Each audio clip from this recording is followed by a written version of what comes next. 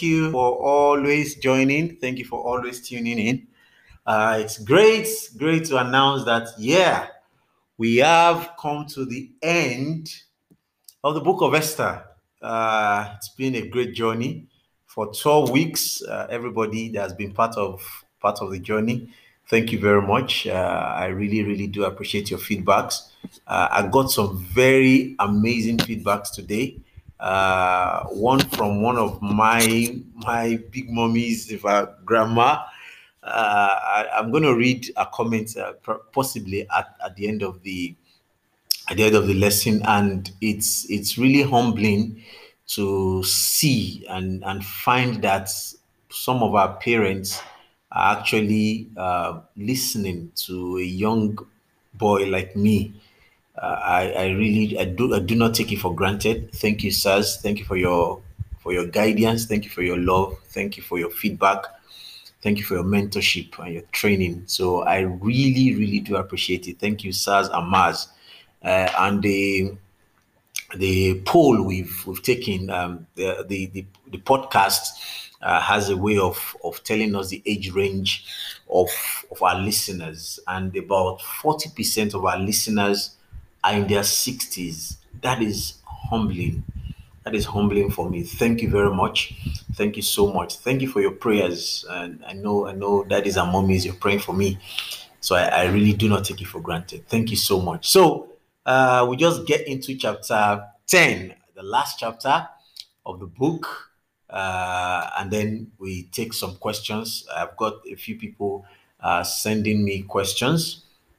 I'll just take those ones. Then, if you have questions, either about the book or generally, you can please also share maybe comments on the comments on the Facebook or Instagram live. Then I'm going to take those questions. Praise God. Let's just say a word of prayers before we start. Father, we thank you. Thank you for your faithfulness. We ask as we go into this last chapter of this book, you open our eyes, you open our hearts to receive from you in the name of Jesus.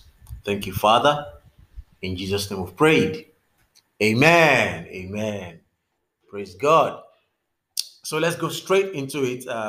Chapter 10. It's just got 3 verses. I'll just say a few things about it. So let me just read those 3 verses. Then we'll pick up 1 or 2 lessons from there. Then pick up lessons from the book of Esther generally. Then we'll take the questions. King Xerxes imposed a tribute throughout his empire, even to distant coastlands. His great achievements and the full account of the greatness of Mordecai, whom the king had promoted, are in the record of the book of history of the kings of Media and Persia. Mordecai the Jew became the prime minister with authority next to that of King Xerxes himself. He was very great among the Jews, who held him in high esteem because he continued to work for the good of his people and to speak up for the welfare of all their descendants. What a way, what a beautiful way to end the book. However, this is just the first 3 verses of in the canonized Bible. That's the one we have. The book of Esther ends here. But in the apocryphal books, it's got, continued, the whole chapter continued, and there are 6 more chapters after chapter 10. But yes, we're going to stop at chapter 10 today because that's actually what's in the Bible. So that's fine. So let's go. So 2 major things here. We had a bit of a hint about King Xerxes and his throne. He became so mighty, and of course about Mordecai becoming his favorite and how great and blessed Mordecai was. Number one, So the king had a vast domain. So we've seen at the beginning that it was 127 provinces. Then let's look at how great and good Mordecai was, and that's one thing I want us to dwell just a little bit on before I take your questions. For the viewers, for the live viewers, please Type in your questions on Facebook or on Instagram, and let me just take those questions ASAP.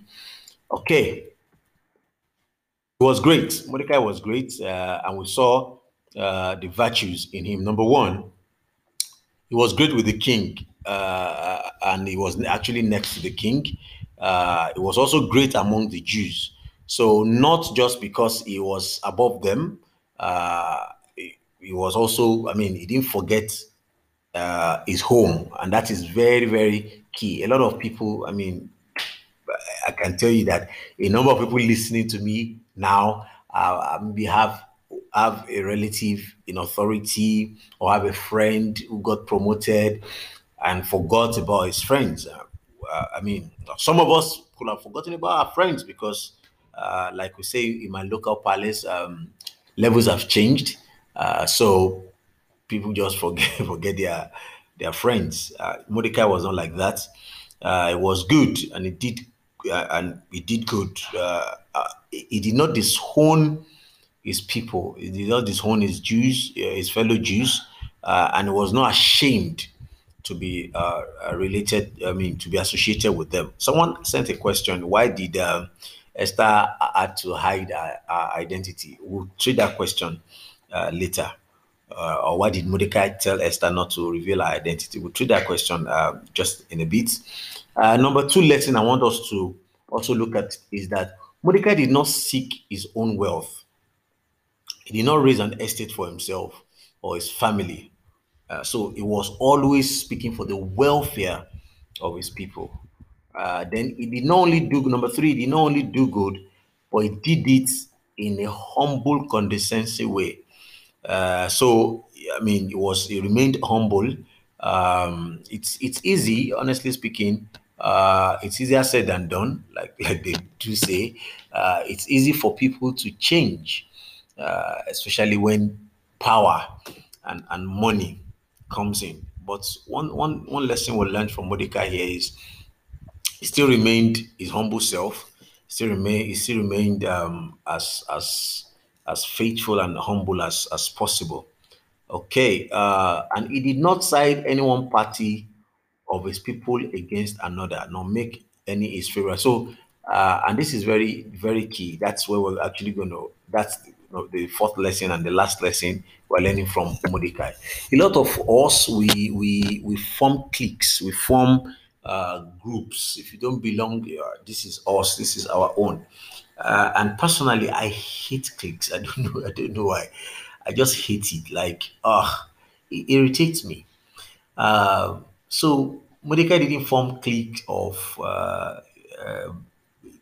Jews who are Benjamites or Jews, friend of the governor, like we had in a particular state in Nigeria where someone printed out a card, a business card, and his post on that business card is friend of the governor. So yeah, I mean, he didn't form a clique of his people and causing or dividing them up, doing divide and rule, having a clique for himself, and those who don't belong to that clique are treated second class. No, he didn't do that. Uh, this is a huge lesson for those of us in authority, those of us in teams, in groups. Please let's just be one indivisible body of Christ. So those are the lessons we want to learn. I mean, or I think we can bring up from those three verses. I will not go into the uncanonized part of the book because, but you can. I mean, it's all over It's a global village now, so anybody can have access to it and just read it. Talked about Mordecai now coming back to even acknowledge the hand of God, because if you see the design we put out today, why was God not mentioned in the book of Esther? The subsequent chapters that were not canonized talked about Mordecai trying to explain the reason why he didn't bow for Haman. That it's not because of pride; it's because he would not want to do something that would displease his God. So it's quite interesting. But that's where we're going to be stopping. That's verse 3, and that's where we're going to be stopping. Uh, so God, uh, okay. So I mean, wherever we've been ostracized, wherever we've been denied of our rights, wherever we've been threatened, just as like God delivered the Israelites, He will deliver you and I in the name of Jesus. Okay, so let's quickly go to the questions I have here. Question number one. I wouldn't know if you don't mind. Well, maybe let me not mention their names. Some of them may not want their names mentioned. Someone asked me, how did you get to know all these things? How did you get to study all these things? At the risk of sounding religious, yes, there's nothing any man can do without God granting him the ability. I don't want to use the word grace now so that I don't sound Christianese. But there's nothing any man can do, nothing we receive here on earth that is not a gift from God. So yeah, I owe it to God, and then I think I also owe it to study. My One of my mentors is late now, Pastor Diola Mudipe, a very highly talented, highly gifted musician, and he told me one of these days we're just talking. See, there's nothing like talent. He's a very talented musician telling me that there's nothing like talent. He said, as talented as he was, he practices, like he rehearses. I mean, if he didn't sharpen the talent, it would be as rusty as anything. So, yes, you may have the gifting from God, you may have the ability to do things, but if you don't study, if you don't sharpen it. So I think in my own way, in my own little way, I give myself to just a little bit of study. And then because I'm an audiovisual person, I grab more when I listen and watch than when I read. So, um, and because of technology these days, so I could just listen to the Bible. I was telling a group of people earlier today that I just dedicated the time I spent in traffic. I dedicated it to listening to the Bible, and surprisingly, even to myself, I finished the Bible in 35 days, just by the time I spent in traffic going to work and coming back from work. So when I was starting this journey, I told myself, okay, the only thing you're going to miss is political analysis on radio, because I love politics. I follow politics. I mean, those who know me know I do a lot of political analysis. So that was fasting for me. It may not be for you, but it was fasting for me. That okay, I'm gonna miss all these radio analysis and things like that. Okay, which I don't mind. Just to read the Bible, and in 35 days, I finished reading the Bible, and I looked at them. Oh, so we actually there's time. If you now imagine the number of time we waste in traffic, or we waste listening and arguing about things that are not profitable. So, depending on what works for you, if you're a reading person, some people are faster readers than listeners. Some people are faster listeners than readers. So, whatever works for you, just make sure you study, and of course, with the help of the Holy Spirit and with the help of God. Uh, you will do it. So yeah, it's possible. In fact, next time I'm going to read the Bible, I'll try and read it under 1 month. I'll try and finish the Bible in 30 days. um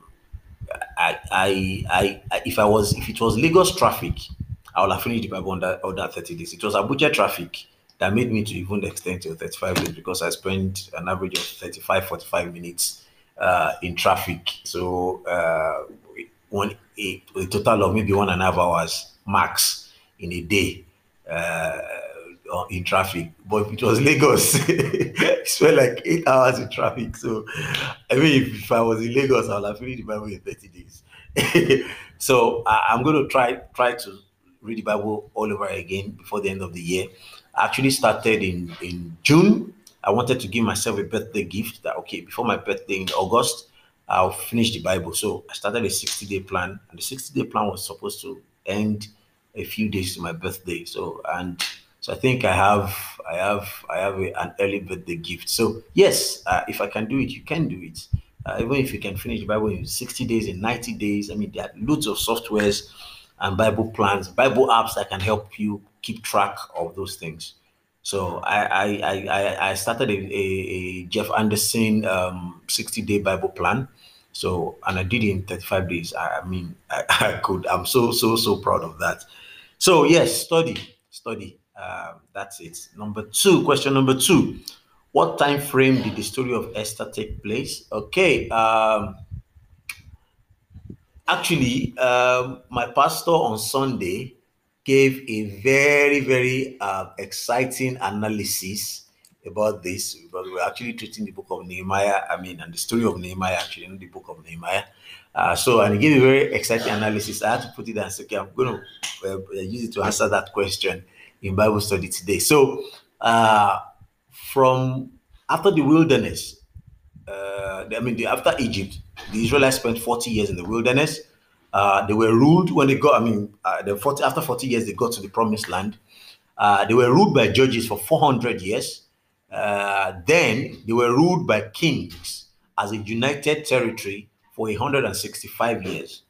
So during Rehoboam, Solomon's son, the kingdom divided.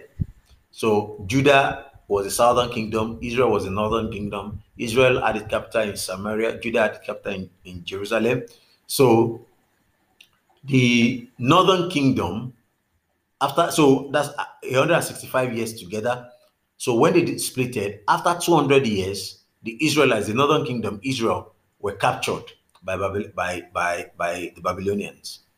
So now they now after another 140 years after the capture of the northern kingdom, so that's 340 years in total after division, the southern kingdom was captured by the same Babylonians.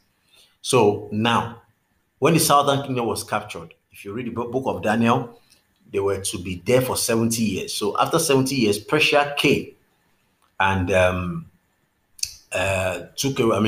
overthrew the Babylonians. So it was around this time that the story of Esther came up. So if you look at it from when they left when they left Egypt to reaching the promised land, it's almost 1,000 years. So I mean, one could really look at, because it was when I saw this and now okay, so even if there was no much God in the vocabularies of Mordecai, he still understood that yes, this is God. So he could understand this was 1,000 years after they left the promised land. But do you understand? This is huge. I mean, so the period was about post-Babylonian exile when the Jews still lived in Persia. And you can, I don't want to go into that analysis, because the first batch went back when Cyrus became the king, went back to build Jerusalem, to build the temple, which was stopped until Darius came. And so it was a whole lot of, it took 20 years between when the temple was stopped and when Darius allowed them to start rebuilding it again. Then before Nehemiah to rebuild the wall, before also, it was a whole lot of several hundreds of years after they left Egypt. Why did, this is a good question. Why did Esther keep Jewish nationality a secret? Well, and then Mordecai was proud to associate with them here. There's time for everything. Number one, the enemy of the Jews may not be totally defeated if they are known that Esther is related to them. Then number two, they might have planned, if they know that they have someone in the palace, their plan may be higher and to take maybe longer to overthrow their plan. But they thought that, there's nobody, they don't have anybody in the palace, nobody can speak to the king. Haman thought he has sealed everything. And of course, Mordecai, who was also the person that was proud to be associated with the Jews, was the one that actually counseled or advised Esther to keep her Jewish nationality a secret. And Esther trusted the words of Mordecai, and that's a lesson for us. Mordecai was like a father to Esther, although he was a cousin, but I mean, it was like a father to her. That's a father figure because Esther has lost her parents. So, but this, do your kids trust your words? A lot of us, we just make empty, I mean, promises to our children.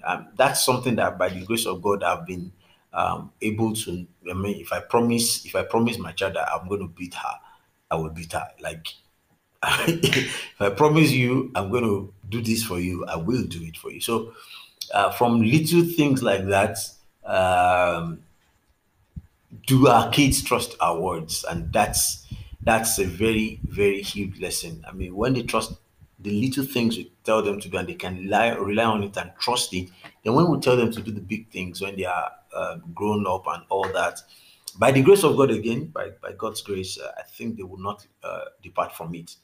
Okay. So why did the king make all those things, all those decrees, and why, what lies made the kings sign the war? Okay, yeah, he thought it was lied to that the Jews are not like every other person. They are this, they are that, and just lies and lies. And then Aman wanted to pay a bribe. You can listen to one of the teachings. I think it's part 4. It takes care of that. Okay, yeah, I think that's all questions. Is there anybody, any of our live audiences, with questions before we close? Any question? Yeah, thank you very much. So let's look at some lessons I put down here. Some lessons from the book in general. Number one, God takes care of His own, even in foreign lands. I don't know who is speaking with me now, who is listening to me now, and you feel that you're far away from home. God takes care of His home, no matter what condition you are in that land you are in. God will take care of you. It's a promise. God will take care of you. Um, Number two, lesson number two: don't worry about the outcome before it comes. Wow. Don't worry about the outcome before it comes. I mean, if you are worried, sick, and things, you are dejected, wait for the outcome because God knows the end right from the beginning. I mean, it's in the future. Like I just said, the future already happened. So, yes, don't worry about the outcome before it comes. God wants your obedience and He will reward you for it. Praise God. Lesson number three: God is always at work, everywhere at once, to see that His name is honored, especially when we ask Him to do it. Lesson number four: only God can turn the hearts of kings. Only God can turn the hearts of kings. Only God. Only God. Lesson number five: God expects us to defend ourselves from enemies, but do it His way. And there's a balance. I mean, time will not permit me. Our time is almost up to even to dwell on this. Yes, there are times that we will have to uh, defend ourselves against our enemies. The balance is, how do we do it? The how is the balance. The what is not in context here. Yes, God wants us to defend ourselves. There are times that we need to, yes, protect ourselves and defend ourselves. But how do we go about it? We do it His way. Lesson number 6. We're going to 10 lessons. Number 6: ask God to go before you in all things, and He will work out all the details. This morning, I was listening to a snippet of a sermon, and it was really, I mean, it was dissecting that word, that verse: trust in the Lord with all your heart and lean not on your own understanding. In all your ways acknowledge Him. In all your ways acknowledge Him, and He shall direct your path. Acknowledging God in all your ways, like, if you in everything you do, acknowledge that, oh, this is the hand of God. The hand of God is this one. then he shall direct your path. That's a deep word. Don't let's go into that today. Lesson number 7: pray hard and passionately. Love God with everything you are. He will always rescue you. Lesson number 8: be thorough, leaving no loose ends to be used for evil purposes. So be thorough. Please be thorough. Being Christians doesn't mean we should do things haphazardly. Lesson number 9. Um, I'm sure the king had more pressing matters to attend to. Um, Care about the most important ones. Whatever God is involved in is most important. Don't wait for circumstances to personally threaten you before you confront sin. So, yes, there will never be a perfect time. There will never be a perfect time. It will always, but don't wait until the situation. There are times that you need to take up the bold step or the bull by the horn, like they say. Take up the bold step and confront sin. And lesson number 10: no matter how pompous your enemies are, God wins. Like that song, I said, God will win. Excuse me. No matter how pompous your enemies are, God wins. He has a way with dealing with evil. I put here, is that a poetic justice? But God is always the author of that phrase. God is awesome. Is just sovereign. So no matter how pompous your enemies are, God wins. That's something we should keep. Okay, I think I have a question. Do I have a question on Instagram? Instagram, okay. I have a question on Facebook. Okay. Why? Okay, sir. Yes, sir. Pastor Jalano. Why was the name of God not mentioned in the book of Esther? I think we treated it last week or 2 weeks ago. Mordecai wrote the book. We believe that a lot of people believe that it was Mordecai that wrote the book. Others said the author is not known, but we want to believe that Mordecai wrote the book in the palace, of Susa, while Nehemiah wrote his own book in Jerusalem. And now look at it; these people have been away from home for hundreds of years. So in the palace of Susa, the vocabulary there doesn't involve Yahweh. The vocabulary in the environment is more of policy and polity and all those things. Nehemiah, on the other hand, wrote his own book in Jerusalem, whereby that's the center of religion. God is always in their vocabulary. So that could be one. Number two, some other people that believe that the author is unknown believe that the book itself was just taken like an excerpt from the records of the kings of Persia. So probably it was Mordecai also that wrote that put it in the record of the kings of Persia about the deliverance of these particular people and what happened. So if it was in the record of the kings of Persia, they don't believe in Yahweh, they don't know Yahweh, so they wouldn't have put. There will not be wouldn't have been God mentioned word for word, that word Yahweh mentioned in the book. But with or without the mention of the name of God, two things here that really fought and won this battle was favor and honor. A woman used honor, communicated honor to her husband without shooting an arrow, without lifting a ballistic missile, crushed her enemies. Communicated honor, and that she knew that it was the favor of God on her. And part of the things we said in part two of this teaching is that favor is repeatable. Favor is predictable and repeatable. So Proverbs 25:11, am I right? Proverbs 25:11 or 25:13 says, good understanding births favor. So if you want favor repeatedly, good understanding good understanding. What is good understanding? How do you get good understanding? From the word of God. So good understanding births favor.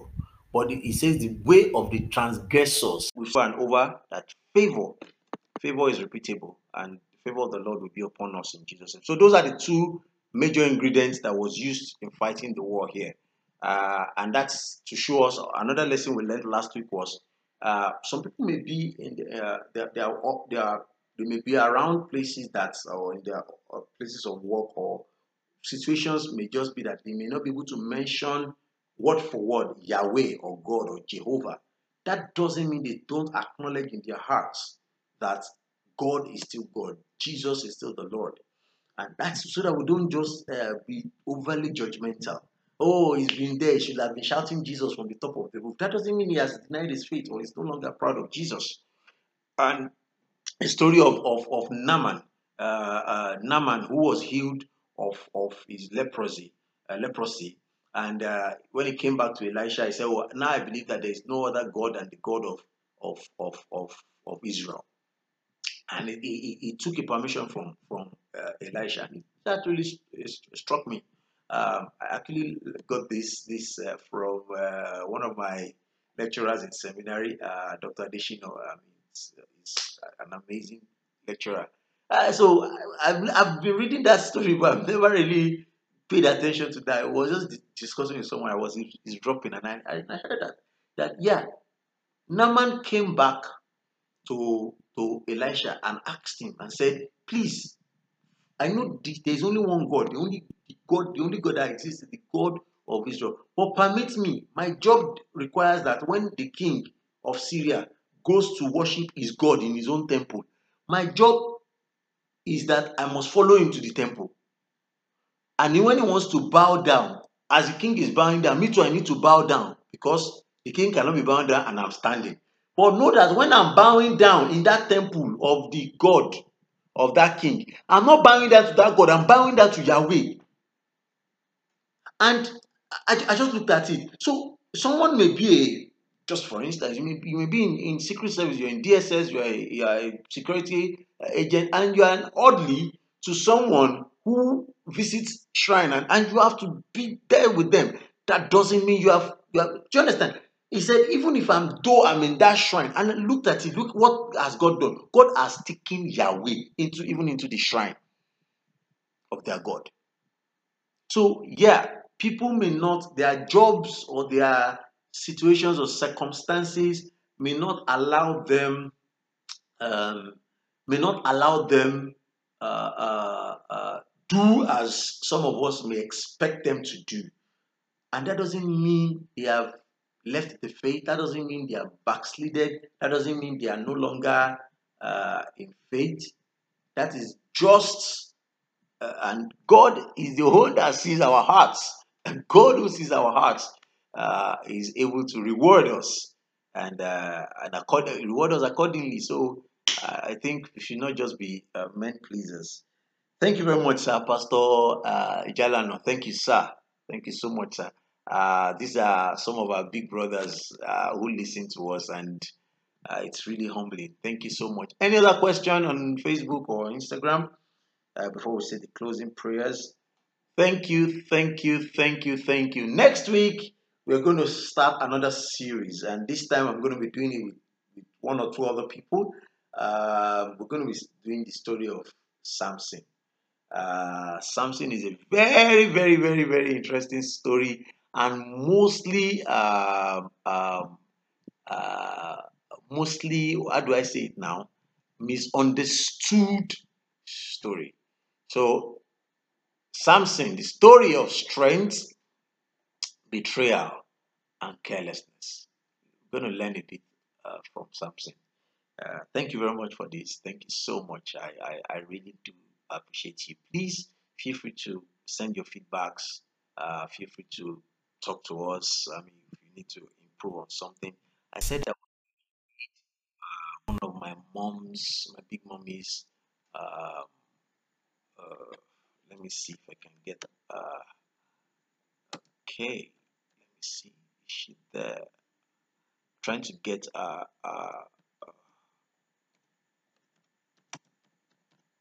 Okay, yes. So, mommy sent me this. I'll just read a bit because it's lengthy. You know, our grammars and lengthy WhatsApp messages. I'll just read a bit of it, and it should just encourage us. And this is reality. Well done, my dear. More anointing for greater exploits in Jesus' name. Go ahead to encourage and teach each other as youth to be obedient and loyal to God instead of getting weary, frustrated, and depressed in the vineyard of God. There's so much to be done scripturally to bring down the expected end time revival, much more massive and global than what happened in the 1930s.